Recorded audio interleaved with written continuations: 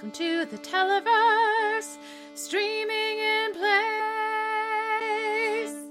Lodge 49. Welcome back to Streaming in Place. We are talking about Lodge 49, Season 2, Episode 5, Estrella y Mar. I think that's right. That's how it sounded in the episode anyway. I am Liz's Two Ducking Early t-shirt, Allison Shoemaker, joined by my fearless, intrepid co-hosts, Dud's Paper Towel Value Pack, Noel Kirkpatrick, and the wrong pairs, Kate Kulzick. How are y'all doing today? Well, I did go grocery shopping today for the first time in, quite a long time. And it was very stressful. So, yeah, that tracks. Great. How about you, Noel? I'm okay. I do want to be upfront with the class and say that I did do the reading.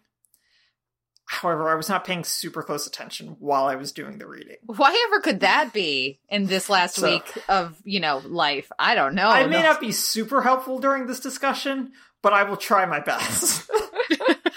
I mean, we might all be in that place. Listeners, depending on when you're hearing this, you may or may not be aware that as we're talking, the House is currently debating the second impeachment of the current sitting president of the United States.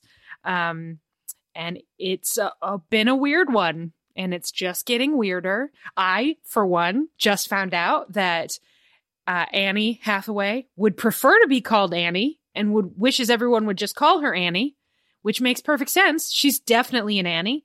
So that was a nice 5-minute distraction from everything else. Where did that happen? I want to know about that. She was doing press. She did an interview. Right? Yeah, she was interviewing for her pandemic heist movie, which I'm very excited about by the BT dubs. I love a heist. It's true. I really do love a heist. Anyway, she was on the Tonight Show, and James Fallon said he didn't know whether he should call her Anne or Annie because he knows her friends will call her Annie. She said, "Please call me Annie. I wish everyone would call me Annie." Because people look uncomfortable when they call me Anne because I'm obviously not an Anne. It's like, you know what? It's right. That's true. I mean, it never suited her. She's definitely an Annie. Mm-hmm. Yeah. Annie Hathaways, man. The Annie Hathaways. But we should talk about Estrella y Mar. We should talk about Lenore the crocodile. We should talk about the new location of the pool slide. We should talk about the reappearance of the door to nowhere. Which sounds like a really great Talking Heads cover band. We should talk about Blaise, but maybe let's start by talking about Dud's marriage, because that's where the episode starts. It seems like a good place to start off. How are we feeling about poor old Dud and Beth? I am very grateful for the called it that you have on this one, Allison, and that they did indeed have all that wrapped up in an episode. I think they did a pretty good job of keeping the balance between comic and tragic. I think they found that really nicely. And tying in Blaise is like, well, crucifixion is a very understandable reason to push you right over to divorce land. I mean, it's not quite a crucifixion. Like it's on the way to being crucifixion. But there are a couple more steps. Yeah, indeed. I thought it worked. I thought it was a good indicator of where Dud is at, which is again more on the tragic side of things. But I thought that as a way to get him to assess his current choices and where he's spending his time and how he feels about what his priorities are, I thought that it actually was surprisingly effective. Yeah, I agree. I absolutely agree, but I want to hear Noel's take first. Noel, where are you with Dud and Beth? Yeah, I agree as well. I think that it's a really good sort of follow-through on that discussion he has with El Confidente that I referenced last week about the beach and the family and everything about that, and just suddenly being able to have that, even though he was quite concussed. Just, if you know you're concussed, why are you getting married? Why are you still married? I mean, I will say it does seem like really solid grounds for annulment. Yes. Like, literally, I was heavily concussed. Yeah. My judgment was impaired. Yeah. A guy had hit me with a frying pan. I should not have been allowed to marry this person.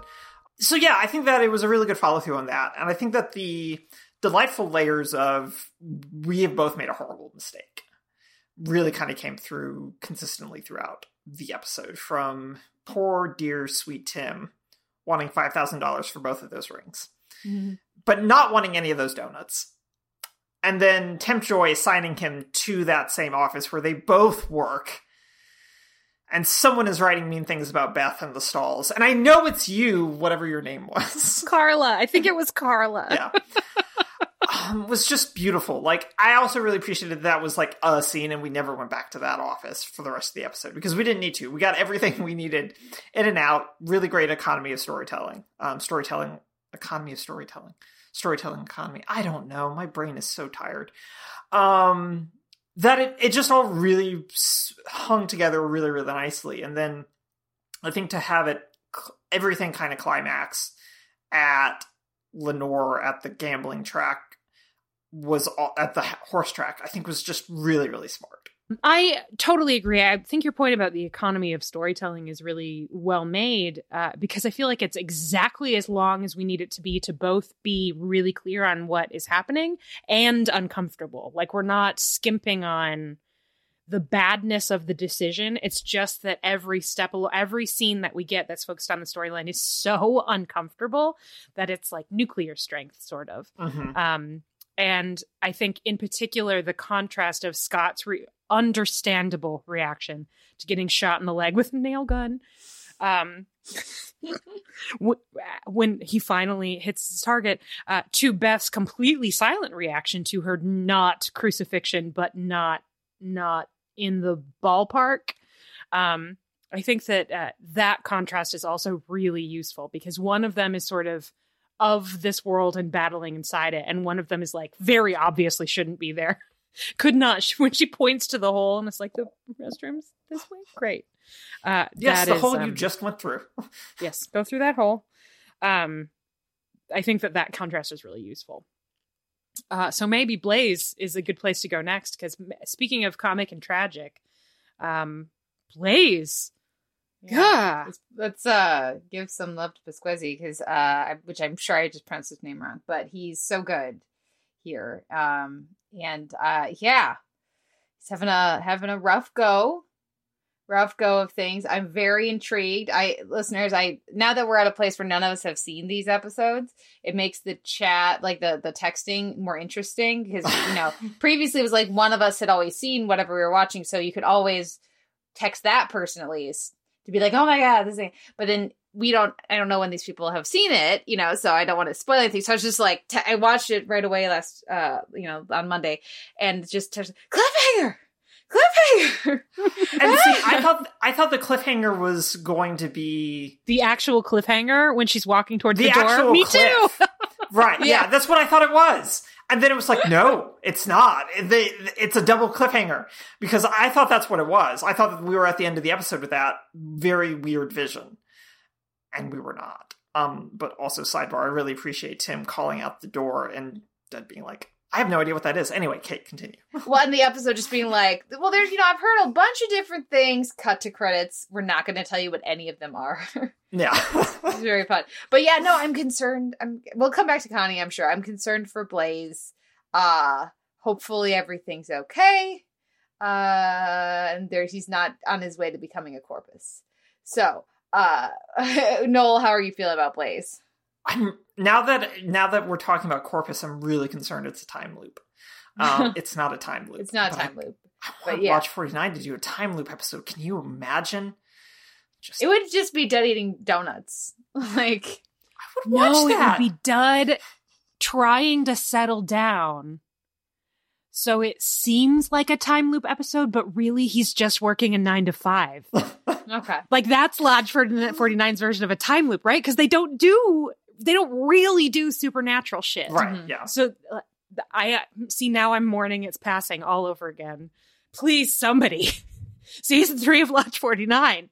Yeah, I'm really curious about what happened to Blaise there. And I really like Blaise's whole journey in this episode, from losing his apprentice to losing his material worlds as a sign that he needs to focus on the metaphorical, which is increasingly not becoming metaphorical for Blaise, which I really like watching that transition happen. And then to physical acts of violence against Scott, that then he immediately is very apologetic for them happening to him, like you said, Kate, someone who clearly does not need to be here. But responds appropriately to the weirdness of, okay. So I like that there's this fed upness with Blaise happening, but also that there's still a Blaise core there somewhere. It's just Scott's doing everything in his power to drive him away, and the world is doing everything in its power to drive Blaise away. So I'm worried that he's ascended somehow, or he literally did find another secret room that Wyatt Russell was unable to find. It's gonna be a secret room. That's what it is. There's another secret room. Yeah. I think there's like a button behind that. They kept showing that Raven art on the wall or whatever it was. It's something there, I'm assuming. But yeah.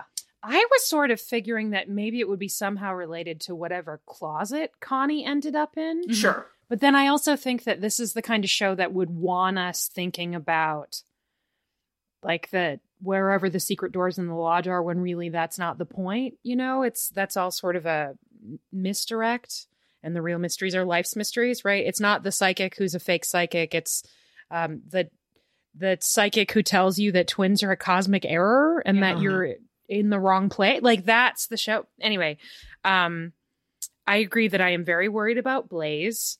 Although we know it wasn't the work of, what is the gang that Dud made up to scare Pool Party? When they thought it was like the knife boys, something boys, because Scott tips Blaise off that he's hearing about a new gang. And they might be responsible for the burglary at his shop. Do you think that there are other reasons that Blaise is not more concerned about what happened to him? Is there anything beyond it was very shocking and he was already spiraling, or does the shop have some other function, do you think? I think he's just lost his stability, right? So he, over time's been whittled away, and the last little thing he had was his connection with Dud that he felt like was really solid and he could rely on. And then he loses that in this episode. So going from, like, because we find out in the last couple episodes, right, he lost his apartment after the person who owned it died, and it got, they sold it to a different company.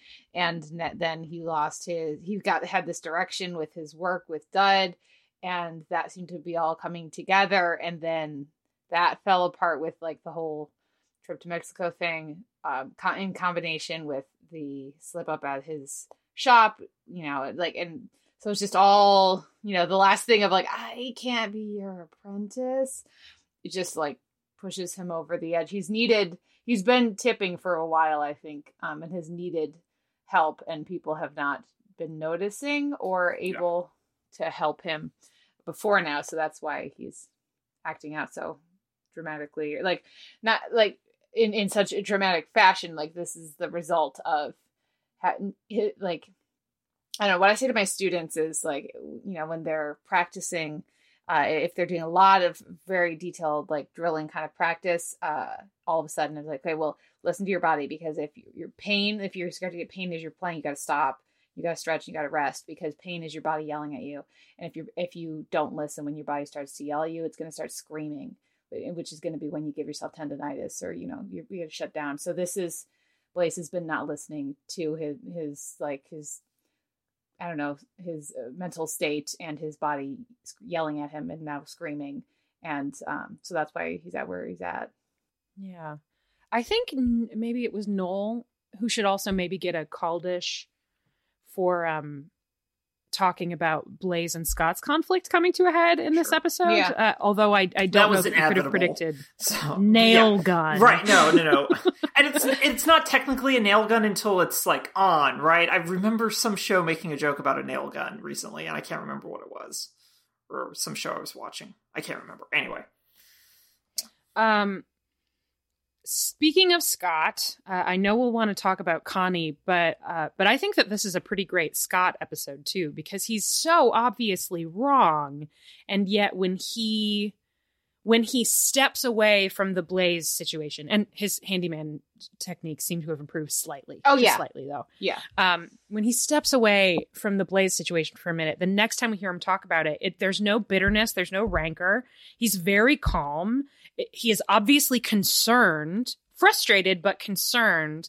And I think that comes through in his conversations with Connie and Ernie in this episode.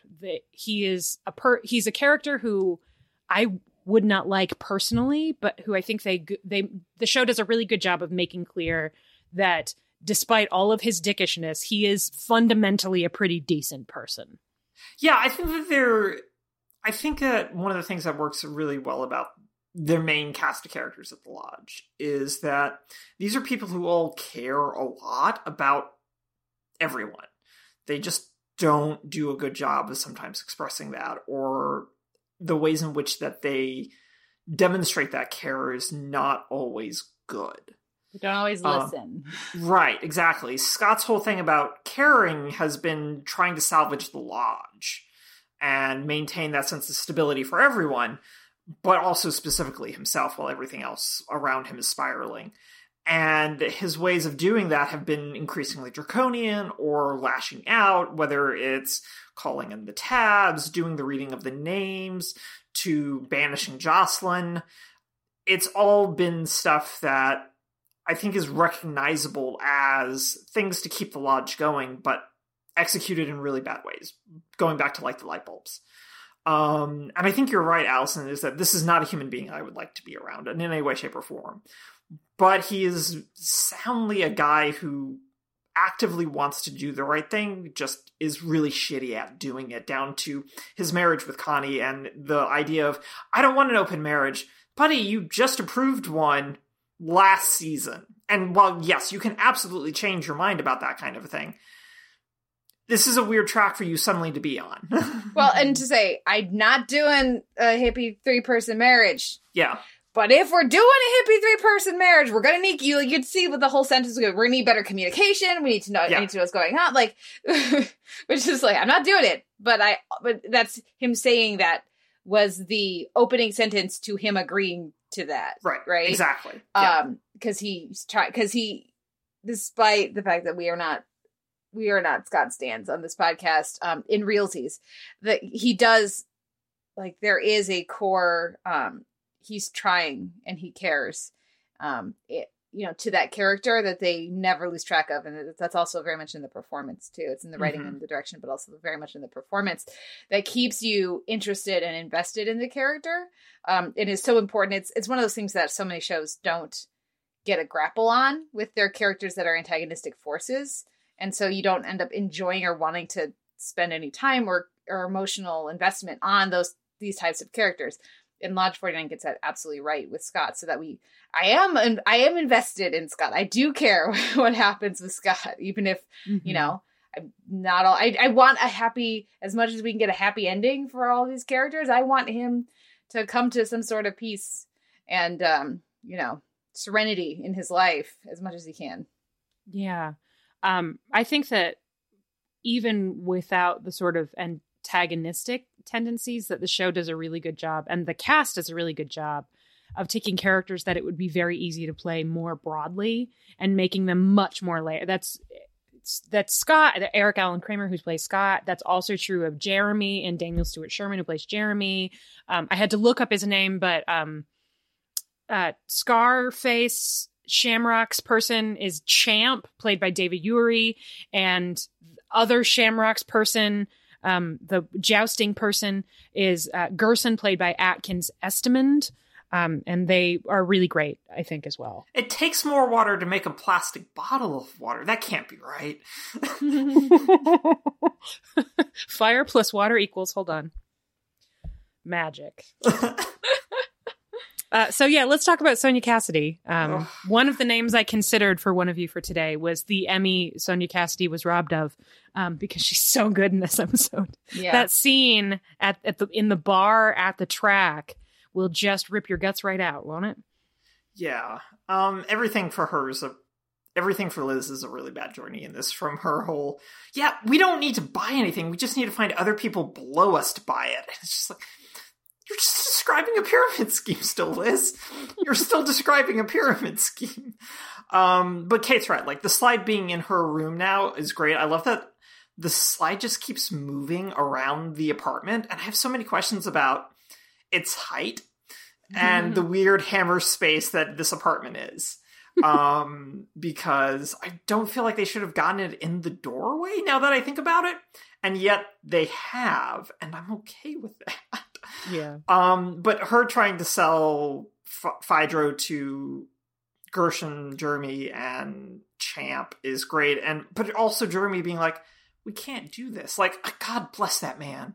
My wife just wants to start staying home with the kids, so I really don't have the money to do this. And Liz, I'm still very much in love with you, but I'm not going to do this. He doesn't say that, but it's conveyed. When he talks about marriage to Dud, yes. It's like, oh God, Jeremy, poor Jeremy. That's why you miss Shamrocks. Mm-hmm. It kept you busy. Yeah. But think of the rats.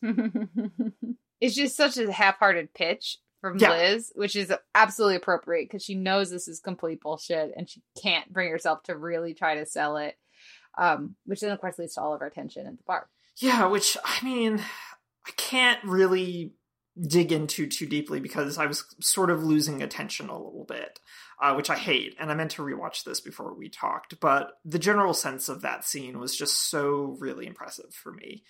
And watching Sonia Cassidy just break after Lenore, and the woman who plays Lenore just demolishes the both of them in this bar, was really gutting. And I think that's part of the reason I had to look away and do something else. Was just like, I'm not prepared for someone to yell at the Dudleys and be correct in yelling at the Dudleys. Was really, I think, the bigger thing of like, I can't watch this right now. And then just watching her cry. It was just like, I can't do this either. I'm not going to do this either. Can we go back to James Urbanek and his cookies? And his hot tips, because he just hangs around with the track a lot, that he's not actually But oh, by the way, twins are a cosmic error. Yeah, exactly. It's just like, which is not a hot take. Like, a number of cultures and mythologies feel that way about twins. That is not a hot take. Like, for me, the thing that stands out about that Urbaniak scene, besides going, James Urbaniak, awesome, is just how masterfully they control the tone of it through the pacing and the direction and the performances, but also through the scoring and the lighting and camera work and everything. That shift in tone is instant and really effective, but and jarring, but in a good way, right? As opposed to it doesn't feel like it comes out of nowhere. It feels very Lodge 49. And the same thing is true when we're in the bar with Lenore too, when like just Lenore decides to lash out, you know, when we get that point of friction with Liz and Lenore, it feels very aggressive and sudden, but it also completely fits with the characters. It also tells you everything you need to know about their dad's relationship with her too. Mm-hmm. Yeah. Yep.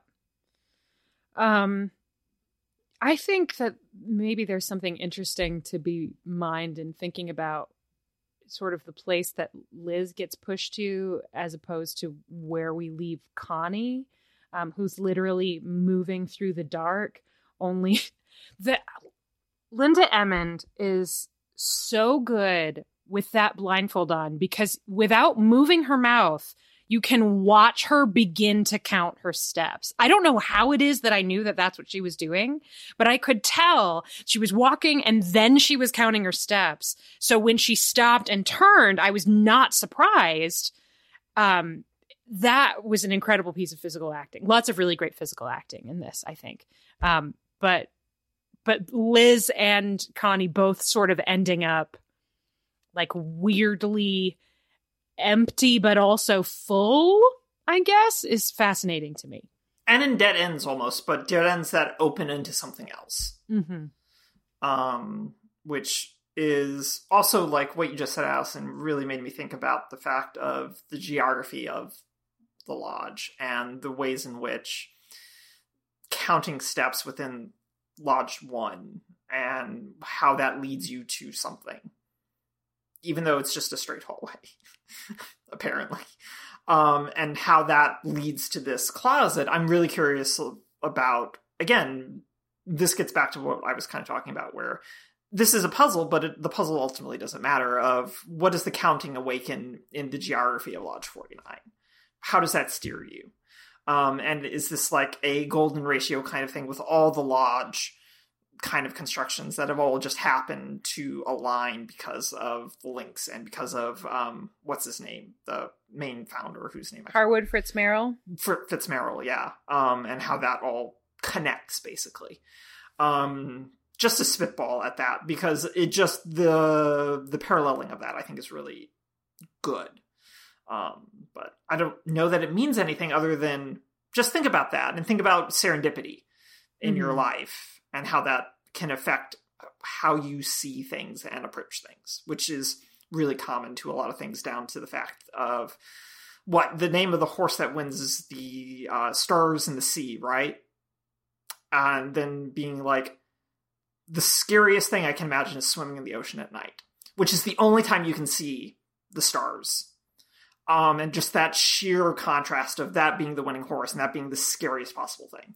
Well, and Dud, with his pool of stars in the Orbis basement, like whatever that is, which of course I'm assuming we're going to get more with Orbis. We have to get more with Orbis after that, little nugget about the logo. So, yeah. Yeah.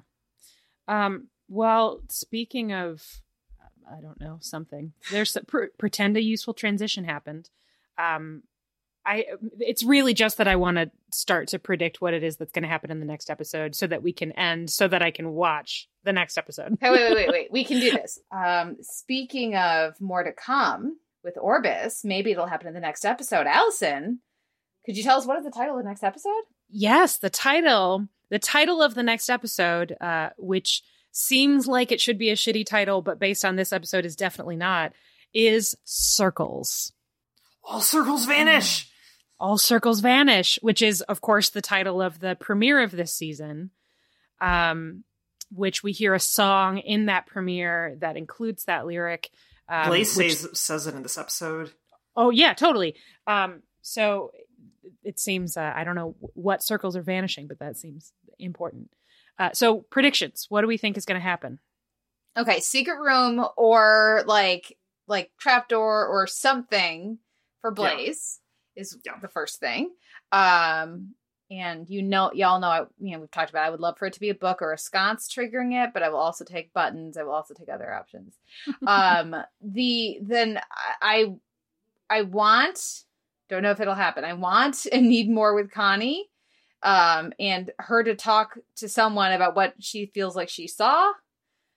Maybe that won't come in the next episode, but I would like that. Despite not having a reason to, I am not really all that worried about Liz and Dud right now, because it was just so peaceful watching them leave together. That was like, they got each other, they'll be okay, is very much the sense I left that on. So I'm hoping that is the end of Lenore for us. Come on, series wrap on Lenore. And then other circles, there's just so many different things it could be. So I guess I'll go with, I'm just gonna take it back to plumbing and something with Ernie and toilets and circles that way. Ooh, just circling the drain. Well, I wasn't going that ominous with it. I just meant I don't know. So like there's a lot of circles and piping and plumbing and that kind of thing. Yeah, that's true. No, that's great. I am gonna say something a little bit different, because I am worried about the Dudleys, and I have two Dudley related predictions. Both sort of inspired by this episode, but also kind of the title. Actually, definitely the title. One, I thought it was a stretch, and now I don't. So for Liz, I think this is the episode where we get Liz at the lodge. Okay. I think that she's ready. Whether she's ready or not is sort of at a breaking point. Like, we've been talking about when Liz is going to hit bottom, and I don't know if Liz has hit bottom, but I think that Liz now sees where she's at in a different way after being chewed out by Lenore the way that she was. And trying to sell Phaedro to her friends. Phaedro's a circle, so I think, the logo's a circle. So I think So I think Liz goes to the lodge. And maybe it'll be to try to sell Phaedra. Who knows? But that's my Liz bet. And I think Dud's injury is getting significantly worse. And I think that's good because, first of all, that would be a loop, right? If it started to get worse again, I think that Wyatt Russell does a really great job of communicating that in both funny ways, like when he's carrying Beth and you can see him sort of stagger, because that dude obviously can carry that woman. So that's just like really good physical acting. But especially when he, bless his heart, decides that the best way to get into where Blaise has barricaded himself is to throw his body at the door, and he can't actually run because his limp has gotten so bad. I thought he was going to like full Giamatti his way through that with his head is what I thought he was going to do. And I was both happy that he did not do that, but a little disappointed. Yeah, we got our closest post flash forward Giamatti sighting. God, I hope Giamatti kept that poster of himself as a serious author. I hope so too. Right next to a picture of him is John Adams above the fireplace. That's my hope. So I think we're going to get confirmation that Dud's injury is getting worse and what it means. And my bet is that it resonates with him on a personal level in some lodgy way, but also that he is not taking any medication because the hospital's being a dick about his bills. Yeah. So I'm very worried about Dud. I'm not so worried about Liz. I think Liz maybe had a little breakthrough. I am extremely concerned about Dud. Yeah. And his forehead, slowly fading forehead bruise. They're so good at continuity makeup on the show. It's a little ridiculous. Continuity in general. The Phaedra everywhere in the Dudley house was not as specific as I was hoping with the bathroom, but it is everywhere. And then when we see it, what's his name? Orbis guy, yeah. Orbis guy. Orbis Lodge member. The engineer. Yeah. Gil. Yeah, that sounds right. Gil Sandoval with Phaedra in his hand. I was like, holy shit. They're very good with that shit. They love a visual gag and or callback. Like the mirror and the coffee table. I don't know that I have a solid prediction for circles. I mean, I feel like that implies that we're going to get some sense of something from the past kind of coming back. So maybe Avery suddenly resurfaces now that what's-her-name has... Daphne, yeah. Daphne has returned maybe from Mexico with El Confidente. But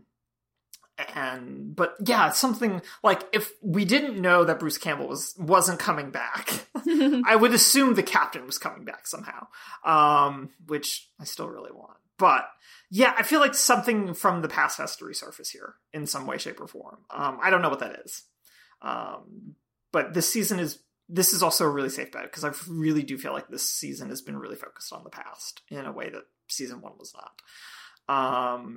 So yeah, something maybe along those lines, but I don't know. Okay. I have nothing fun, is what I'm saying. I think it would be like, I feel like guessing anything too fun would be jinxing us, you know? Right, exactly. But also, I just don't want to anticipate the show that much either. Is my other problem. Is like, I don't want to guess. I don't want to start guessing about the show because I like being surprised by this show. Great. Yeah. Cool. Well, we will be surprised by the show again next week when we come back on Monday to talk about Lodge 49, Season 2, Episode 6. 6 sounds right. I moved away already. Oops. Circles. I am stoked. We will be back then. Bye. Bye-bye.